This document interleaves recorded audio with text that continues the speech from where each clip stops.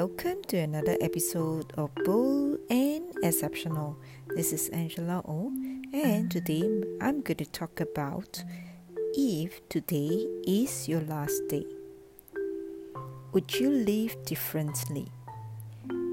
I knew of an ex-colleague previously who experienced a heart attack while at work. He was hospitalized for a period of time. Upon his return, I asked him about his health condition and his experience.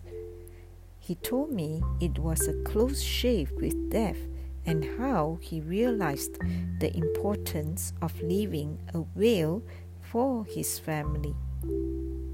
As I pondered upon his sharing, it just dawned on me the brevity of life and how we tend to take for granted that there's always a tomorrow and live carelessly.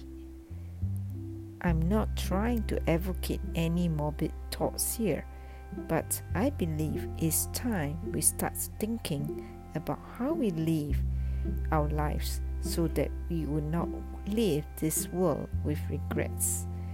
So, happy selling. And if you need to reach out to me, email me angelao@heartsell.sg or visit my website at heartsell.sg.